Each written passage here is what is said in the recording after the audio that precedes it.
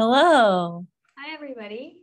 Hello. We are Auburn Court from Dandelion Branding, and welcome to Environmental Podcast. Yeah, this is our podcast where we choose topics around sustainability and we talk about it from a lens of social and environmental activism. Yes, we do.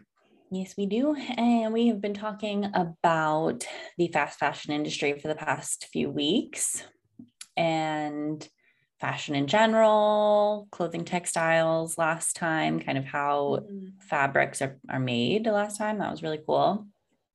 Yeah, like what to choose. Choose organic and recycled. I think that that's pretty clear already, but learning about all the different options and how they're made was really interesting to me.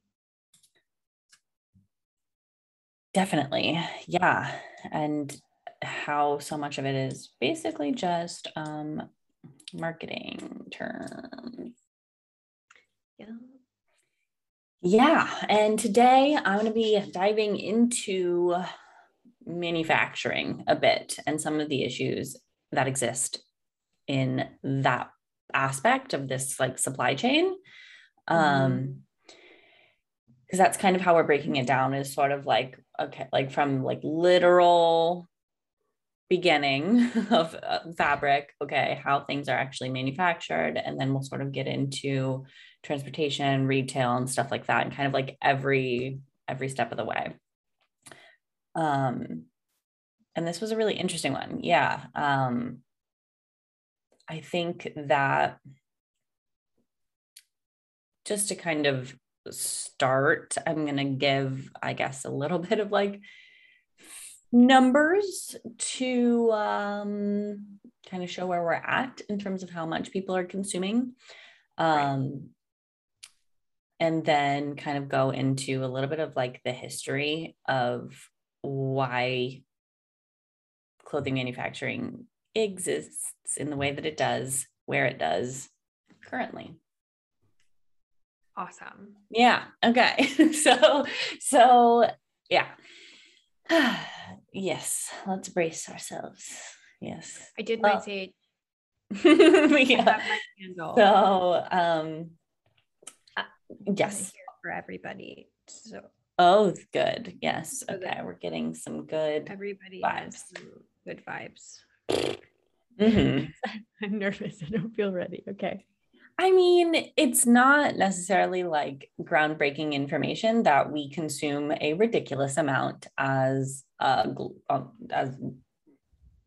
humanity. Globally, about 80 billion pieces of new clothing are purchased every year. And that translates to about to like $1.2 trillion annually that's kind of circulating within the global fashion industry. Whoa. This is a big industry. And the majority of the products that are made come from China, right now, at least come from China and Bangladesh. And typically the US has been like the biggest consumer of the clothing that's made anywhere in the world.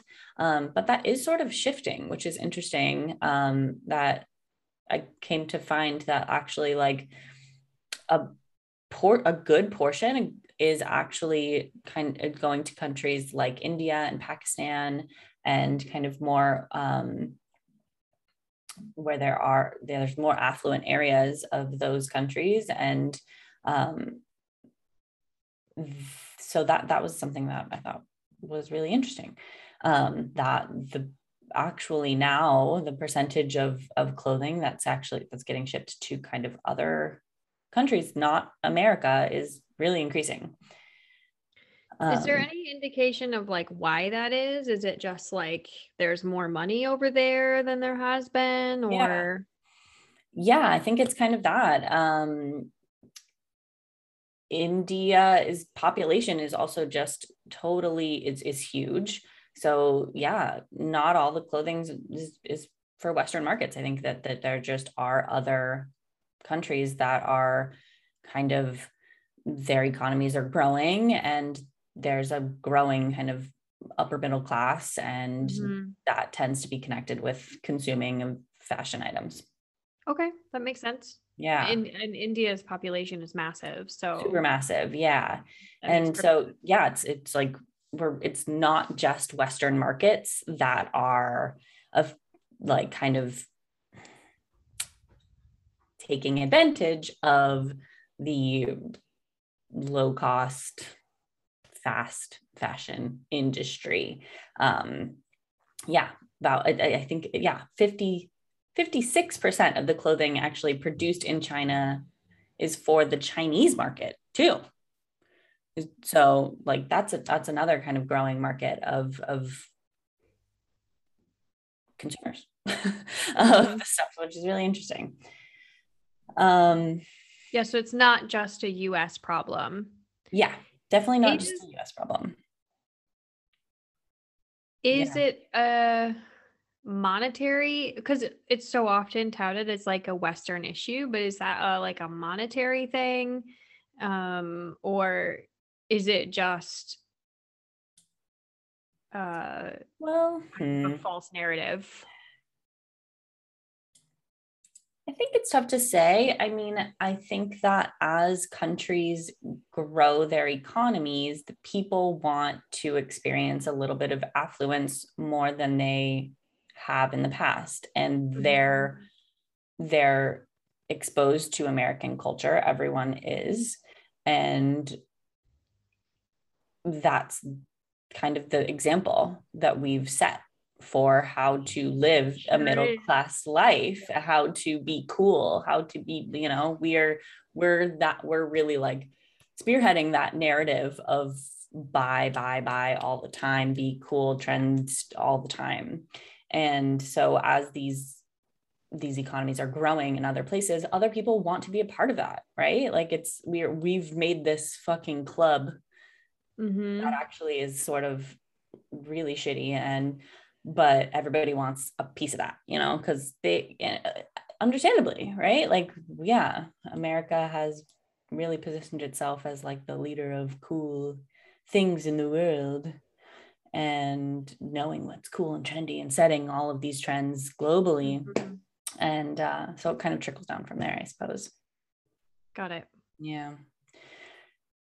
It might be a little bit more nuanced than that, of course, but that's sort of my understanding of it, is that, yeah, they want to live comfortable middle class lives too. And that does come with a connection with like caring about your appearance and wanting to be a part of trends like any young person wants to, you know? Yep. And a lot of those like places like in China and India, massive young populations, you know, right. huge. And it's a lot of young people who are kind of, yeah, maybe even choosing not to have children and have some more expendable income. And really that was kind of how fast fashion began, or how it started to grow. The fashion industry was people started having more expendable income. Like before people had that, there was no such thing as impulse buying, you know, like that didn't exist before like World War II. Yeah, that's what I was going to ask, is this something that came along with the like plastic industry, and where people were like, at post World War II, you can do anything, you can throw everything away, consume, buy, get it. 100%. Yeah. That was definitely where, yeah, it started kind of increasing at such a rapid rate. Of course, there's always, you know, fashion has always been a way for people to show their wealth and success and power and all of that for all of human history. But yeah, that was a really big shift, just in how the average American consumed, not the most affluent, you know? But so the flip side of all of that consumption is that 85% of all of the clothing that Americans consume ends up in landfills. Like within a short period of time, right? Like a year or two? That's unclear exactly. It's about 3.8 billion pounds annually. But I don't think that there's like a set amount of time between when they consumed it and when it gets into the landfill, but like it's just a ridiculous amount. But yeah, it's pretty insane. And that rise has really also, we've seen a shift within the last, like, I want to say, I don't have an exact date, but since like the 90s, where there's now like micro seasons. We even spoke about that a little bit in one of our previous episodes, where before this current state of fast fashion, where these manufacturers are producing like hundreds and hundreds of new looks every day to be sold every day and added to these online retailers, like before that, there was really only like 4 times a year where there would be new things sent to manufacturers for them to produce. They had longer lead times because it was really more based on seasons. And that doesn't exist anymore. Like out the window. Some brilliant marketer was like, listen, just go with it for a minute. Micro seasons. What if every day was a season and every day? Yeah, it doesn't matter. There are no seasons anymore, really. Like, of course, there are big, large high fashion brands still produce like seasonal fashion shows and all of that. But for the most part, the clothes that like the average American is consuming, like it's not necessarily based on seasons. It's just trends. When a new trend happens, every manufacturer tries to make something that is similar to it. And so it's constant in a way that it never has been before, in terms of like the pressure that is put on manufacturers to have this never ending cycle of what they're producing. That feels stressful. Yeah. Yeah. Did you say that there are 80 billion pounds of clothes bought every year? No, that's in the landfills. Oh, what's bought every year is 80. Oh yeah, it's 80 billion pieces of new clothing are purchased every year globally. And 3.8 end up in the landfill? That's pounds. 3.8 billion pounds annually end up in landfills. And 80 billion, pieces. Yeah, I'm not sure how many pieces would equal a pound. That's kind of what I'm trying to see is like, what's that percentage? Got it. It's hard to say. Yeah. Because a blanket is much heavier than a shoe or something like that. And this goes back, I think, to the beginning, even first episode we talked about fashion, is like getting the data is so hard and it's so piecemeal and it's like, how do you? Yes, which is definitely a part that I want to talk about as to how it got to be the way it is, because that's by design. Turns out,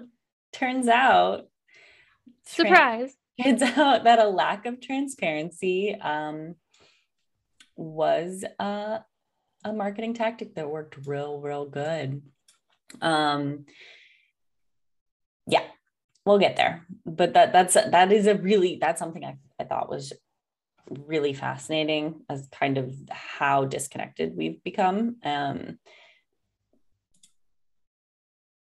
Because the only way that we'll consume things that are produced in such an unethical and disgusting manner is if we have absolutely no connection to the reality in which they're made.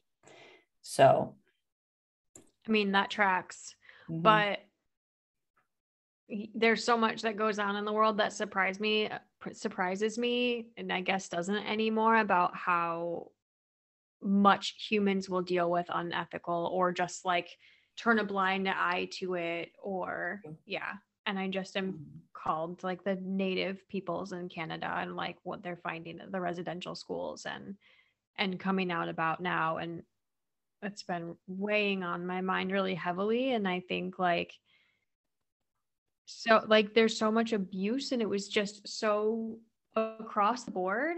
And I that feels like something similar in here is like we're so disconnected. It's something that used to happen, but it's not. This like those schools stopped in the early 2000s or like the 90s. That's not new. And it's kind of the same now, right? It's like people are still being treated horribly and dealing with very unethical workplace environment. Yeah. Yes, I did. Absolutely. Yeah. I don't know the all the details about what's happening with those schools in Canada, aside from the fact that they've found so many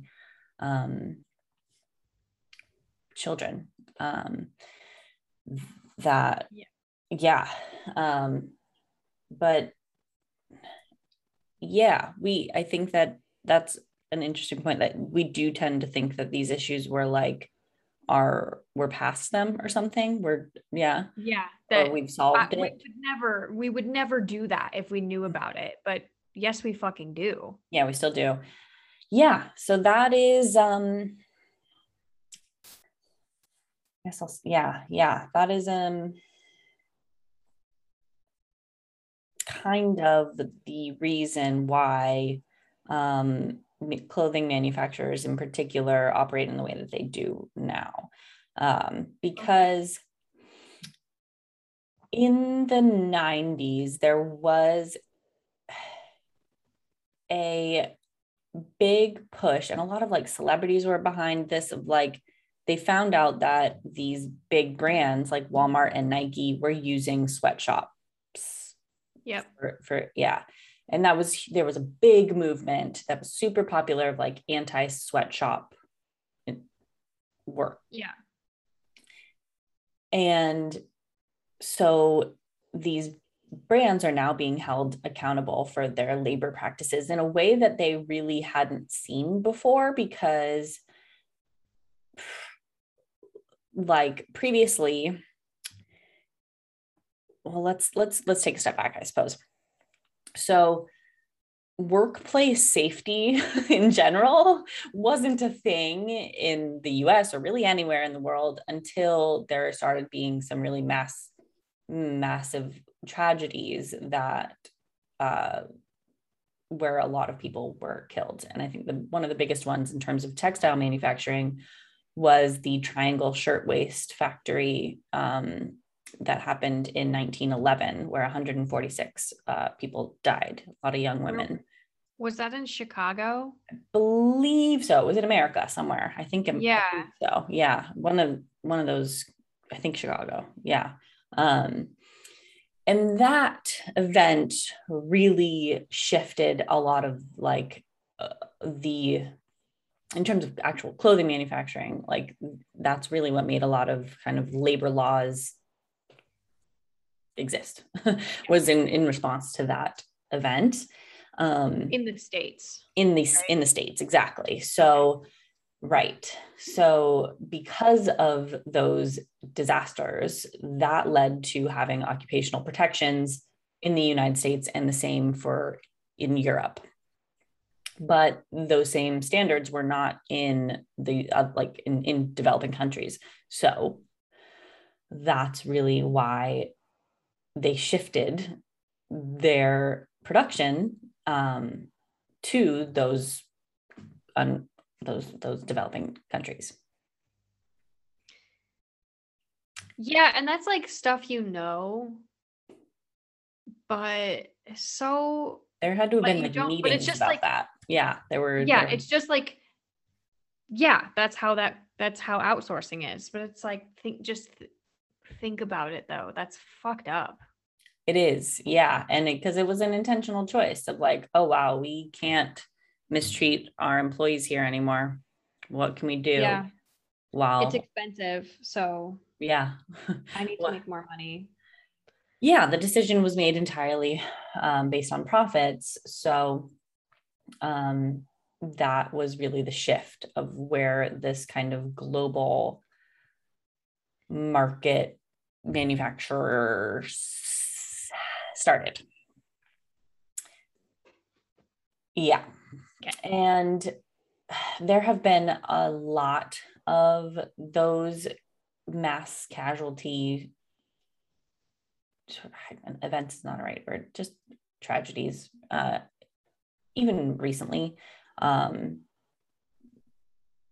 Bangladesh, in particular, in 2012 and 2013, there was actually in 2013 there was what was called the Rana Plaza factory complex.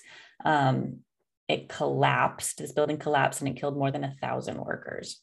Oh, I remember that. Yeah, it was definitely big news. And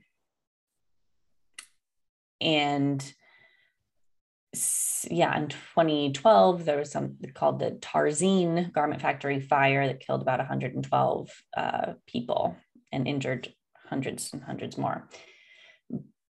Those are really some of the big ones. And when people were kind of going through the rubble of these and they were finding what brands of clothes that they were actually manufacturing, that had a lot of consequences. Like people were like, why is the Tarzine garment factory producing clothes for Walmart?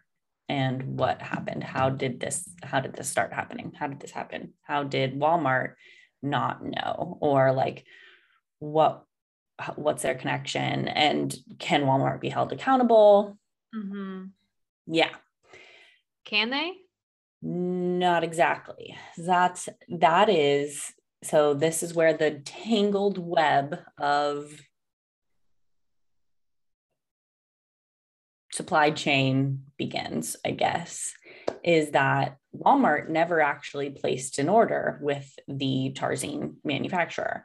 Actually, Walmart had inspected that factory and discovered that it was unsafe, and they banned its suppliers from using it a year prior to this event. But Walmart hired another supplier who then hired another company, who then hired another company, who then produced the clothes at the Tarzine factory. So it was never like, it was just a mess of people who were involved that were just like in between these middlemen that didn't do any of the actual work, and that were just like outsourcing it. And then the next one would also outsource it. And so all of these people are getting like a cut, right? Which is insane that there's that level of like indirectness. But and in the end, wait, mm-hmm. all those people get a cut Mm-hmm. of what you purchase at Walmart, but you buy that shit for like $10. And so then there are like 5 middlemen, which really seems like a problem for Walmart actually to deal with. Essentially they've hired people who weren't trustworthy, who then just outsource the work to other untrustworthy sources, who outsource the work to an unsafe. Man, they got to tighten up their ship.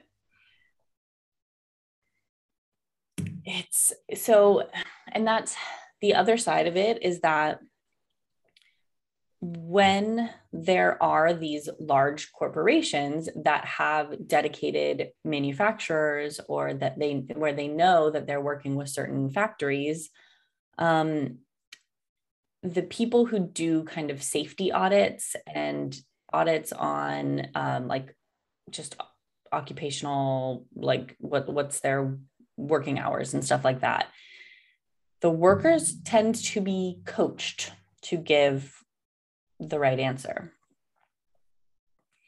So like if the person doing the audit comes in and asks someone like, what time did you start working today? They'll say 8 hours, 8 hours. Because that's, Yeah, like okay. they know they've like rehearsed the proper answers to give. So that is a piece of this also, is that like how can one ever, like what's the actual criteria that we're kind of basing these audits Yeah. on? And that is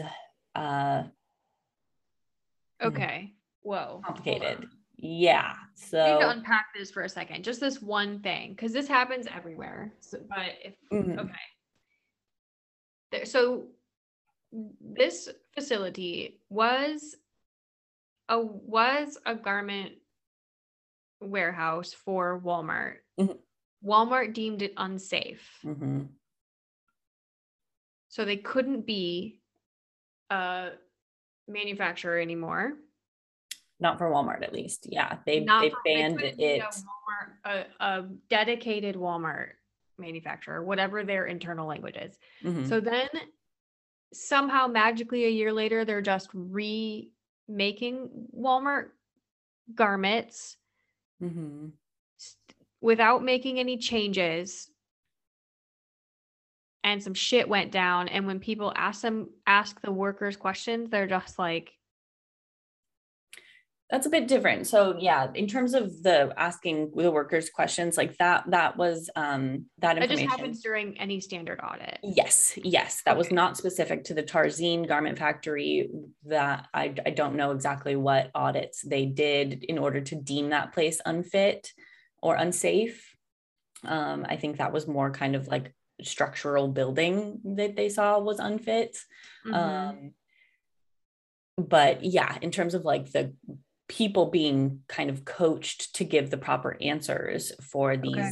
these audits that come in, that was really just an example of like how difficult it is for people to get real information. Answers. Yeah.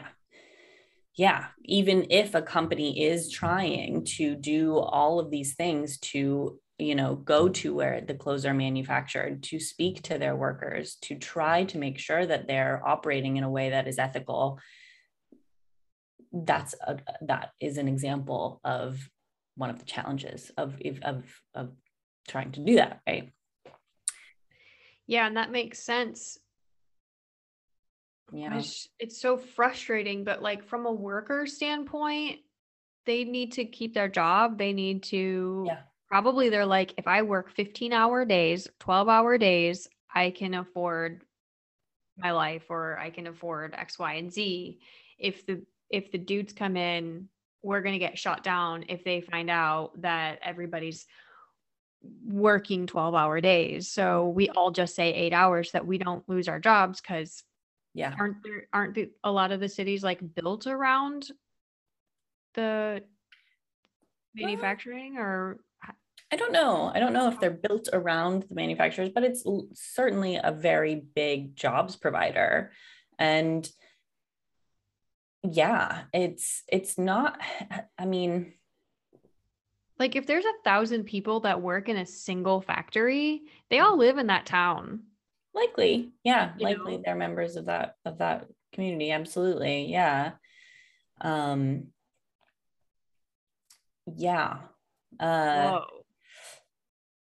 it gets a little bit worse though. So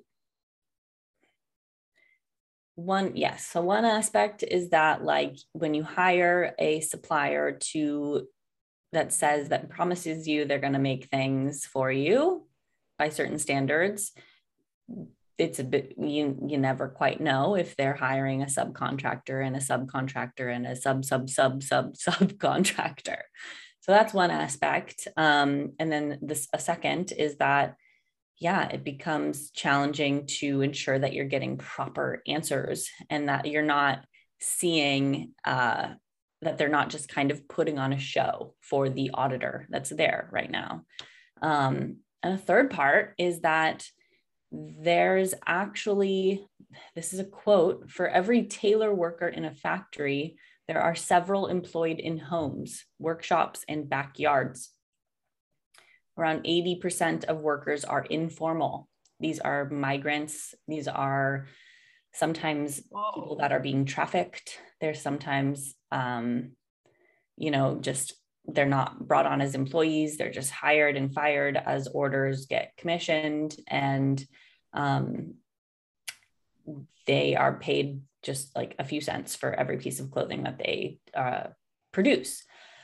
So there's no way of tracking that. Oh my God. Yeah. So 80%? that, and that 80% of workers are informal. Yeah.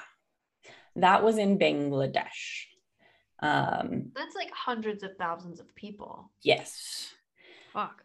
So that gets very, that's a massive challenge. How do you do anything to stop that?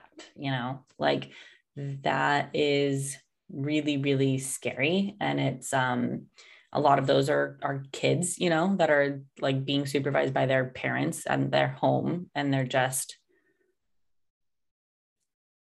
there's no working hours. You don't have to clock in and clock out. You're being paid by the number of garments that you produce. Your only incentive is to work all around the clock,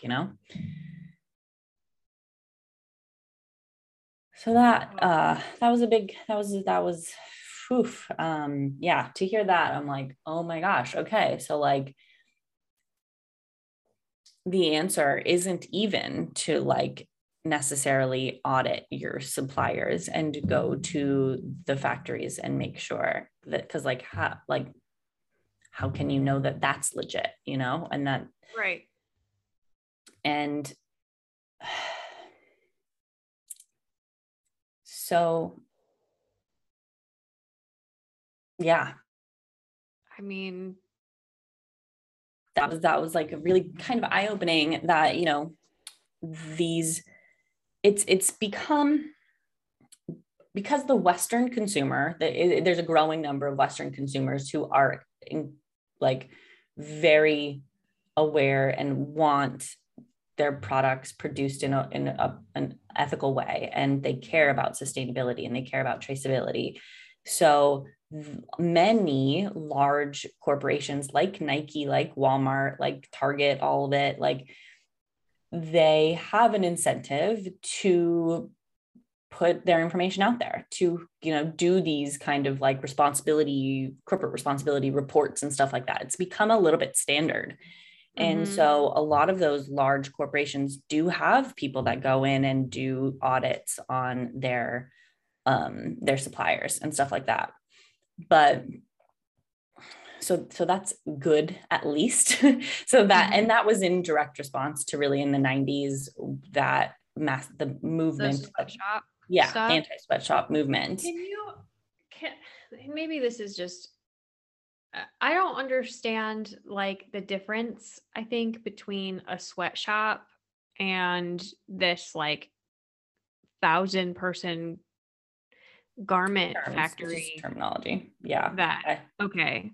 There isn't one. I mean, it's like the difference of like cage free and free range, like what, like that means, I don't know. I don't think that those terms necessarily mean anything I think that the term sweatshop, it evokes an emotional reaction. So I think that was, used. So it's just not used as much, but it seems like there are still hella sweatshops, or like, No, like, oh, we won't have sweatshops anymore. We'll just make the children work from home now. And maybe there's more fans so that they're not inhaling toxic, Okay. Got a fan. I don't know. Yeah. Like what changes actually happened in order to deem a factory no longer a sweatshop. That was once a sweatshop, but still employs thousands of people and still pays them pennies for every garment that they produce. I don't think that there is a difference. I think that it's that we just don't want to call it that anymore. I see. Got it. Okay, I just thought I was confused, but now I see it is a good question, though. I mean, I guess, yeah, I didn't see, I didn't explicitly look for information of like what constitutes a sweatshop versus just one of these mega suppliers, you know? Yeah, or like what, like not even a mega supplier, but just like an abusive wear manufacturing house. Mm-hmm. Is that a sweatshop? I think that yeah, I think that's what it is, right? Yeah. I mean, I guess I can look it up real quick. I guess like what's the line? Yeah. That's an interesting question. What is the line? Just that it's not different. Yeah, the literal definition is a factory or workshop, especially in the clothing industry, where manual workers are employed at very low wages for long hours under poor conditions. Oh, I froze. I'm gonna stop my video. There I am. Great. So sweatshops are just still, we just don't call them that anymore because we are fancy now. I guess, yeah. I mean, yeah, I think that some countries do have newer regulations that require ventilation and light. I'm sorry, I'm laughing. It's just so fucking horrible. It's insane. It's so insane. bad. And some countries have new regulations that require ventilation and light in their shop with thousands of people. Yeah, I mean, prior to that, they were like, dark basements, no ventilations. People were just inhaling toxic fabric fibers constantly and super hot because there's so many people, machines running, and just like that's how these tragedies happen, was because there's no exits. There's no, like, there's too many people packed into this space, and it's literally unsafe. There's completely. Yeah, completely. Yeah. In terms of what's the difference between a sweatshop and how things are produced now, I really do not think that there's a difference. But just like some companies are doing a better job. Did you find any information, like, is it getting better? And I'm also wondering, does like one manufacturer produce one big business, or is there like, does a manufacturer, like, how does that that contract work? Do you have any? Yeah, kind of. Well, the first question, wait, sorry. Is it getting better was the first question. I think, but the answer to that was a kind of surprising. Is it getting better?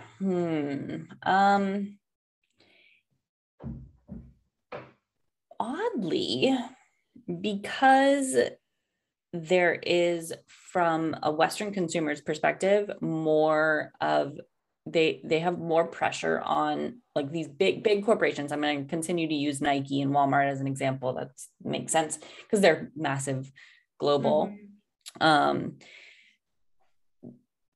They are feeling the pressure to at least have some sense of where their clothing is being produced, to have because of some of these tragedies that have happened, and also the movement that happened in the 90s.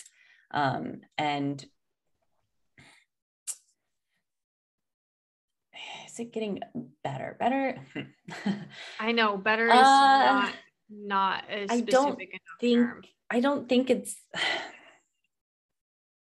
I don't think I think that the easy answer or the short answer is no, the conditions are not getting better.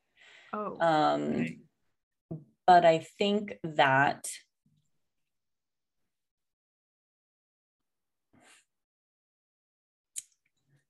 like there is a change happening in some of these bigger Western brands that are cutting ties with some of these really awful suppliers. But as soon as they leave, someone will come in and fill that space, like right. that, like they're like the industry is not getting smaller. Right. And it was like what I felt was interesting about how the growing number of consumers in India and in China, like those consumers are not yet really interested in sustainability, or like it's not something that's really like it's not there yet. Yeah. So as soon as as soon as a Western brand, like they do feel that consumer pressure to have like to not work with some of these really controversial suppliers, but as soon as they leave, then some other company is going to come in there and produce things for a non-Western market, so the workers are still stuck. And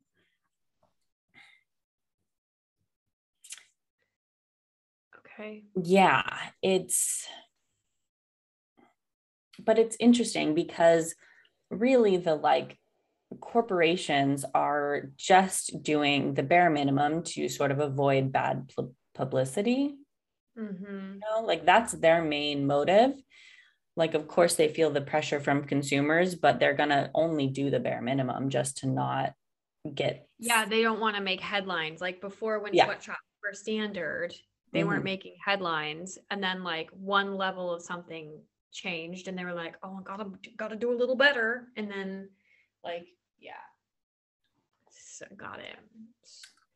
Yeah. It makes me so mad. It is. How would you feel if I just like picked you up and just like dropped you in a goddamn sweatshop? Now you have to work there 12 hours a day next to somebody stinking and like working your fingers to the bone. How would you feel if that was your like mom or your kid? Yeah. God, it makes me so mad, and I'm so privileged to be able to be mad about it. Yeah, I know it. Yeah, it's really, really scary. And it's such an overwhelming feeling to think that is hundreds of thousands of people everyday lives. Yeah. And and it's just it's just how it is. It's just how it is. Yeah, as of right now, that is how it is. And there's not a whole lot of signs that that's really going to change significantly. I do have two tidbits, I suppose, to kind of highlight that there are changes and there are shifts happening. And I guess,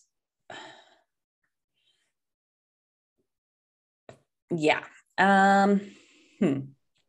first one, I suppose, is an interesting one that is a kind of a movement happening in China right now, a lot of young people. And it's called the lying flat movement. Fascinating title. That's just a direct translation. So that probably it's like a slightly different meaning there. But literally just lying flat, kind of meaning like they are essentially choosing to opt out of this particular work environment. It's young people that, they would have the generation before them had a lot of these jobs in these clothing manufacturers, just really any manufacturers. But these young people know that those jobs are horrendous. They pay little to nothing, and you are working your entire life away. And this movement is young people who are just deciding to not participate in that at all. They're not getting jobs in that environment. They're choosing to like live in larger groups of people who are also choosing this kind of lifestyle, doing different types of work, like a lot of work online, a lot of like can work in doing like food deliveries and like app-based kind of independent contractor work, where they get to choose their schedule. Like that's a huge, like that is a revolutionary to these folks who have grown up and had their, their parents working around the clock. Always. They've seen that. And like China is in an interesting economic space where, those young people, like they feel like they don't have to make that choice to work their life away, and they're actively choosing not to. I saw a really interesting kind of Vice video about that movement recently. And I was like, whoa, this is like super connected to, kind of what I was already researching.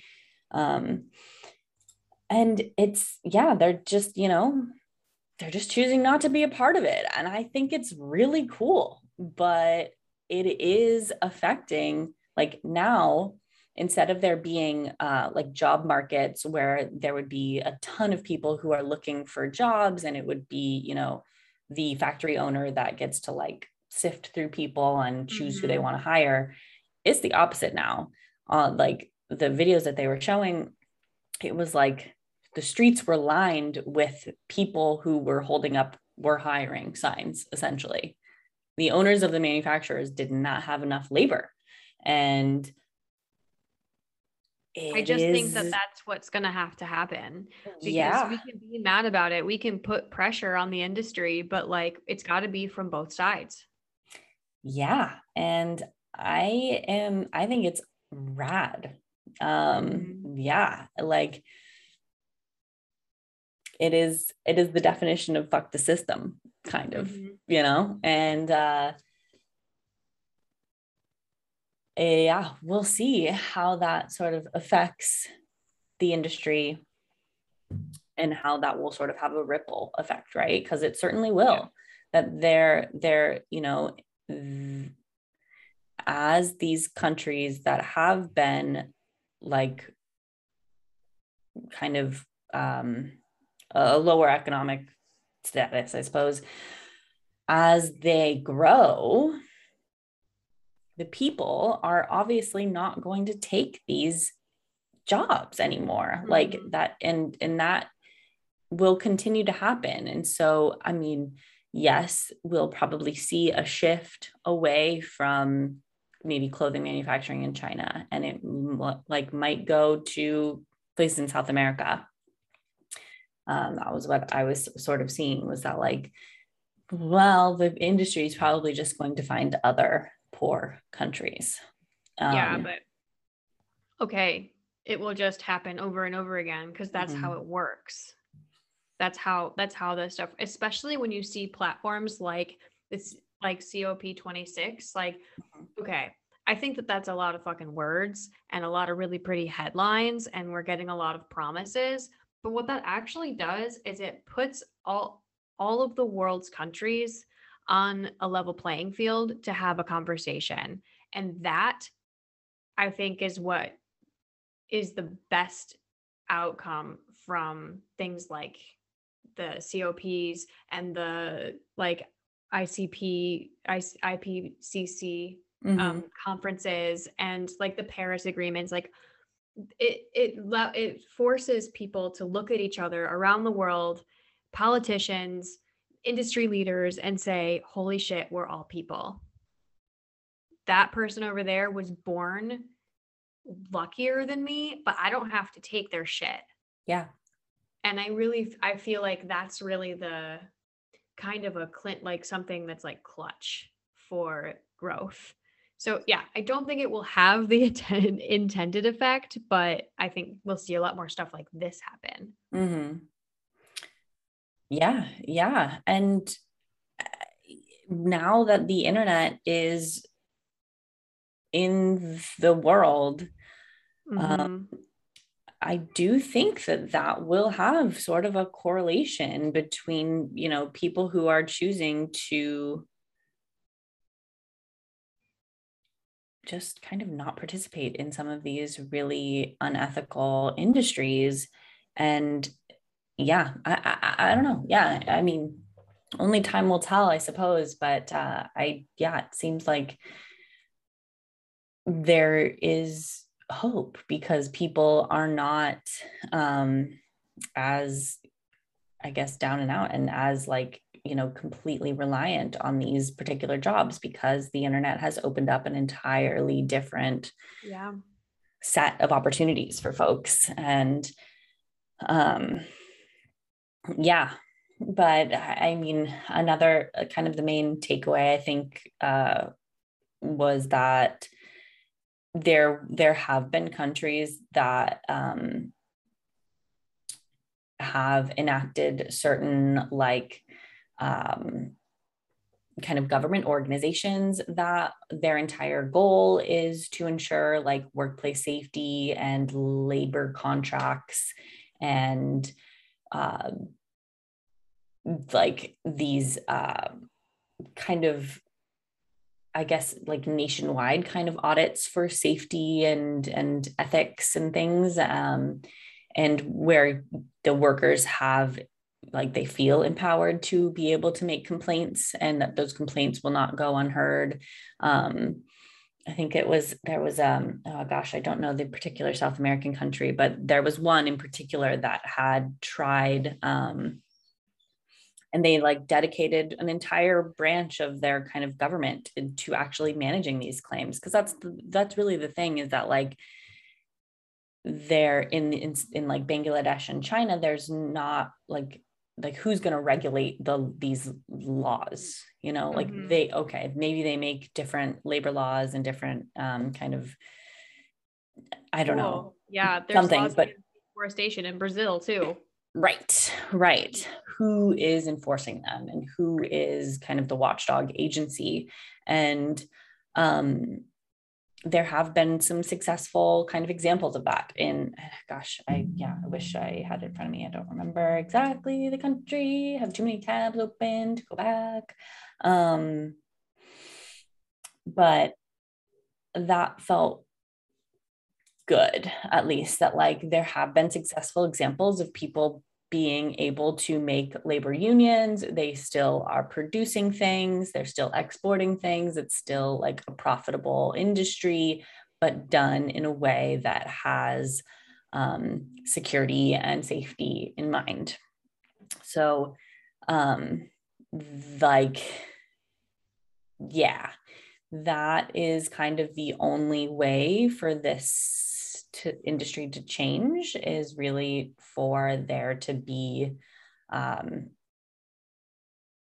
like it kind of can't be on the individual company to audit their own situation because then they're going to do the bare minimum just to avoid bad publicity, right? But if I mean, we can hope not, but yeah. right, yes, yeah, for the most part, big companies put profits over a lot of anything else in terms of their decision making. So one can assume that that's what they would do. But having an independent agency that has the power to enforce laws and is able to kind of regulate this stuff, that's something that can happen.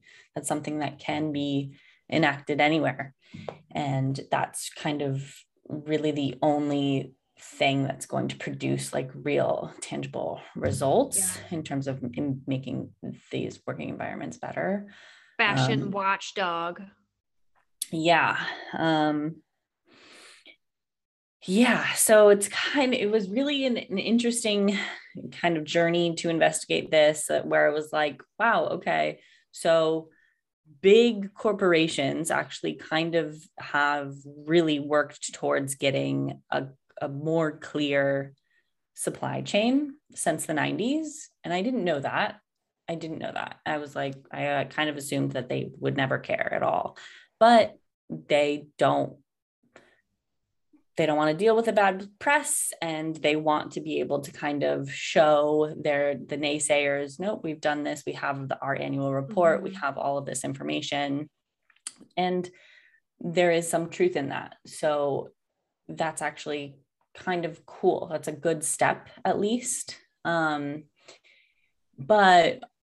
all things considered, the small business that is actually producing what they are selling, or at least has,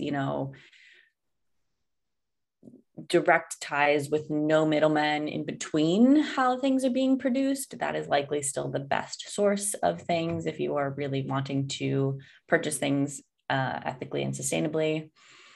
And that these kind of like mid-sized businesses, particularly in fast fashion, that are trying to keep up with all the brands, all the bigger brands, and keeping up with all the trends. Yeah, that makes sense. Those are the ones that are really using these really terrible sources, and that makes perfect sense. Making and producing their things in sweatshops, literal sweatshops, because they're not yet big enough to feel that consumer pressure to have their right. But they want to keep up. Yeah. And I thought that was really interesting. And it didn't ever list a name of kind of like what's considered a mid-sized brand. But I think that like, if you're, like I want to say, like if you shop at Macy's, there's like a million different like random brand labels, that like they all are different businesses. Yeah. And it's kind of those that I'm thinking are like, I don't want to call out Macy's in particular. It's not Macy's, but it's like those random little brands. It's the like lines that they have.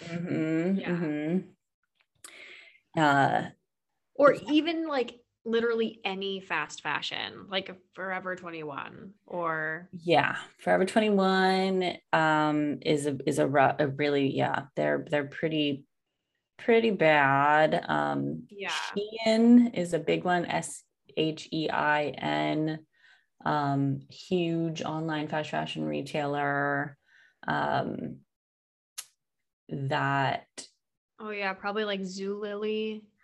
A lot of like, and then there's so much white labeling that happens in the fast fashion industry too, right? Like the same piece of clothing can get several different freaking labels put onto it, right? It's really easy to do that if you've ever tried to start drop shipping. Yeah.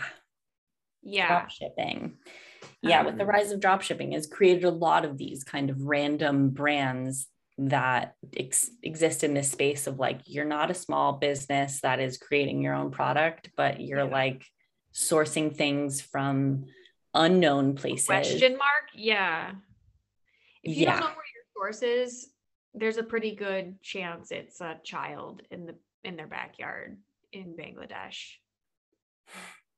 Or at the worst, and at the very best, it's someone who is like likely just really not being treated well and working and is very tired. And it's it's a rough topic, but that is kind of the gist of what I researched about it. And it felt like a bummer. I mean, it definitely is, but it's actively shifting right now. And there's so much that's happening right now in terms of like the global supply chains of things. Like there's a lot going down with that I'm not fully privy to, but like it's really hard for a lot of businesses to kind of get things right now. I don't know the exact cause of all of that, if there's actual shortages of things or if just COVID fucked with shipping. I don't From really. what I understand, it's really COVID fucked with Okay.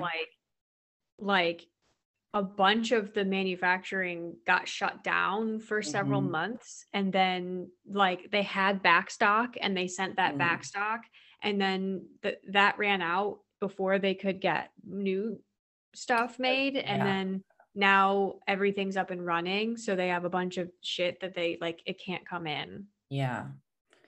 and it's all just yeah, So there's just a backlog of like there's a huge every company backlog. needs And then things. there's like a literal like ship gridlock, which is Yeah. confusing. Like you'd think that they would have figured out after how long have we been shipping things on really big thing like I literally think it's it's just traffic. also kind of a labor shortage here, though.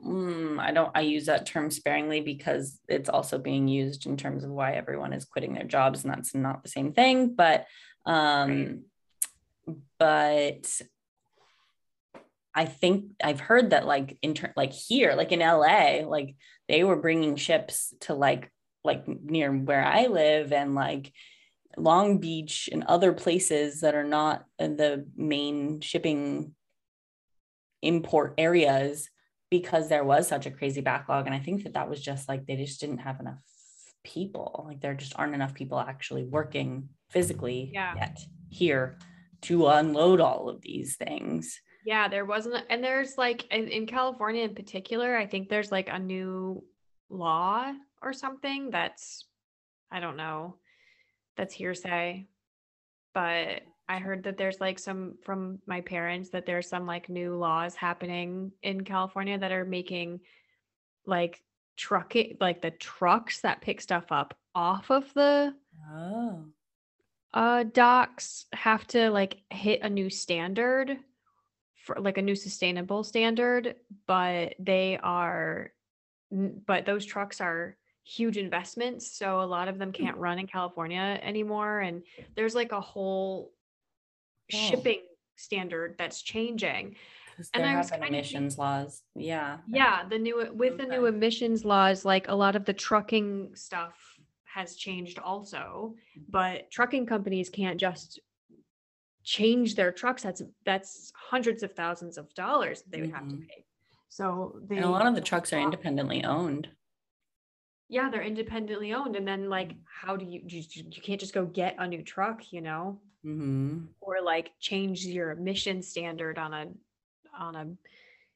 $100,000 ride rig, you know? Yeah. So they're not able to pick up everything from, so Interesting. there's like a sustainability part in that as well.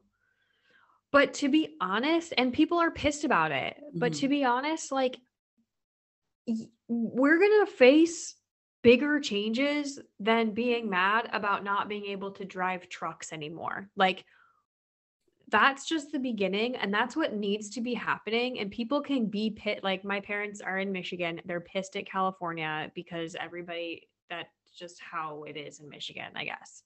And that this is what they're bitching about. And this Yeah. is, you know, like, It's well, global they're news, bitching. or no, not, well, I don't know, nationwide news right now for sure. Yeah. Yeah, because it's sort of global, but I don't know because I'm American. Right. So I'm Yeah. like, yeah.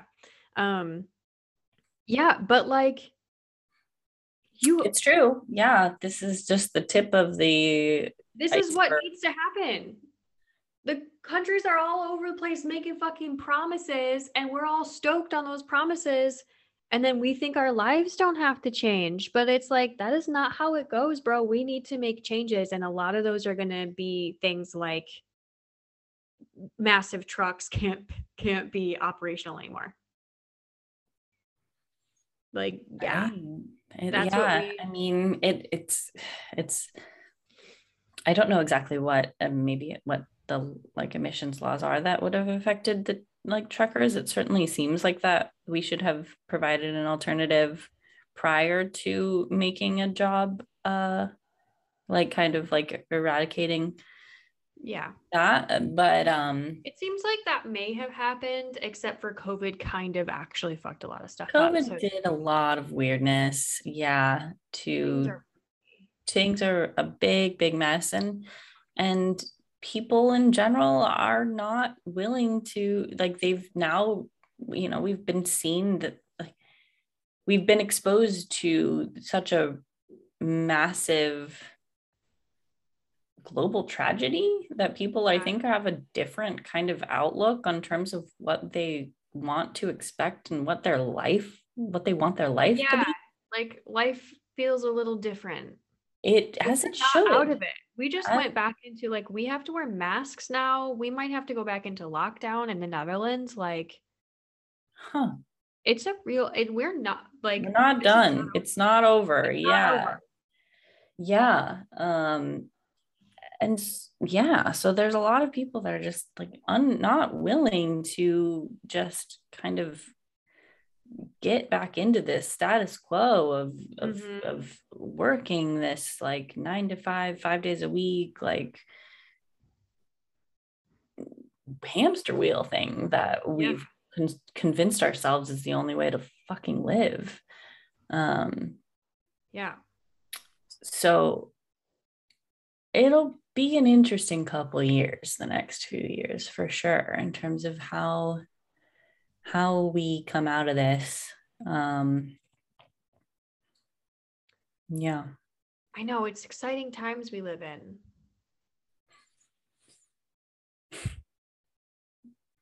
That's one way to describe it. I don't know how else It's to say it. dynamic. It is never a dull moment. It's a bit relentless. But I do think, yeah, that there is a shift happening, and yeah, Mm. I'm down We're for just when gonna things keep shift. reporting on it. Huh? We'll keep reporting on it on every podcast. Stay tuned. Yeah. Yeah. I mean, Thank you, Courtney. I feel like I learned a lot, yeah, of course. Yeah. It was but really, also really feel like fascinating. a little stressed about it because we don't have do you think if we like put pressure on the country, Yeah, yes, like essentially, yeah, like political? it's not necessarily, that was kind of the interesting consensus that, like, it's, you know, yes, consumer pressure on large companies does make them at least do the bare minimum. So that's good. But we're not going to be able to buy ourselves out of this issue. We're not, you know, like one, yeah, it is something that will have, it's a policy issue. It is a Okay. nation, it's a yes, it is, it's countries have to make these laws to protect workers. Yeah. And yeah, individual companies kind of can't be the ones in control of all of this. And they also Yeah. shouldn't be the ones that are making their own rules that they have to abide by. Yeah, Yeah. companies making their own rules, like we've seen this over and over again. It doesn't really work out. Yeah. Yeah. And then there's like, there, the pressure has to come from something larger than just like the potential backlash of protests or people, like this was a really interesting quote, like even back in the 90s when there were protests over like Old Navy using sweatshops, there were, the quote is, behind the 50 demonstrators a line of 300 customers stretched around the block. Like there, like it, in consumer pressure does a bit but not everything, because there are still people who we've that it's part of our existence, is we've gotten used to the fact that you can go to any store and buy a shirt for like $5 or less. And what's going to happen when and if that is no longer a thing? Like, that's really going to affect people who are in poverty anywhere. um I think with that, yeah. I mean, it But comes down to there, like pay a living wage. That's gonna right. That is definitely an theme aspect of it, song. is that, We yeah, should, people need a living wage. And also we do need to be okay with not buying new pieces of clothing every week, every month, every however long. Like you need to wear what you have, the things that we purchase thing. Like we just have to, it's a rethinking of yeah, kind of how we are consuming, and I do think that kind of comes hand in hand, but it's not going to be an easy transition for people. Many, yeah, people just, there's a lot of people that just don't care. um yeah. That's a sad reality. There's a lot of people that don't care. yeah, yeah.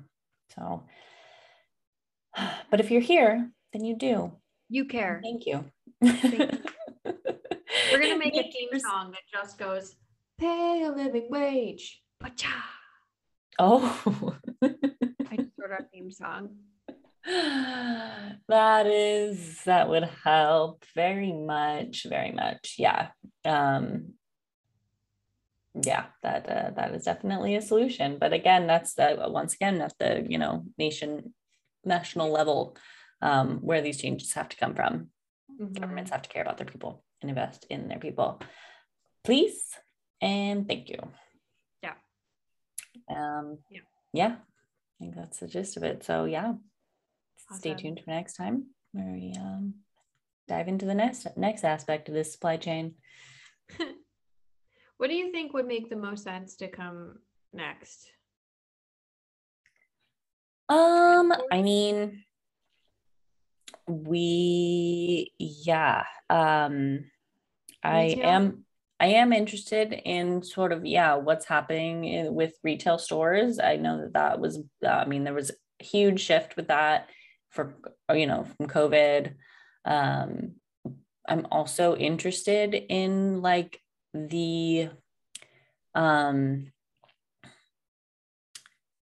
of secondhand industry, a little bit of like secondhand clothing, and kind of what happens once clothing is disposed of or donated, like what happens then.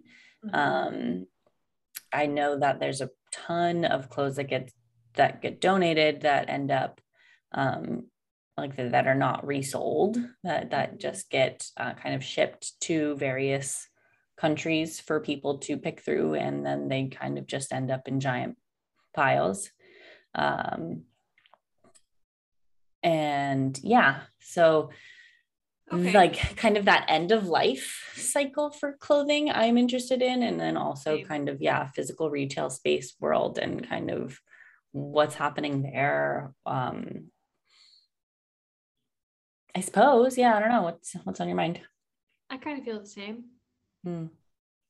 Yeah, maybe we split up again and do another two, and then see.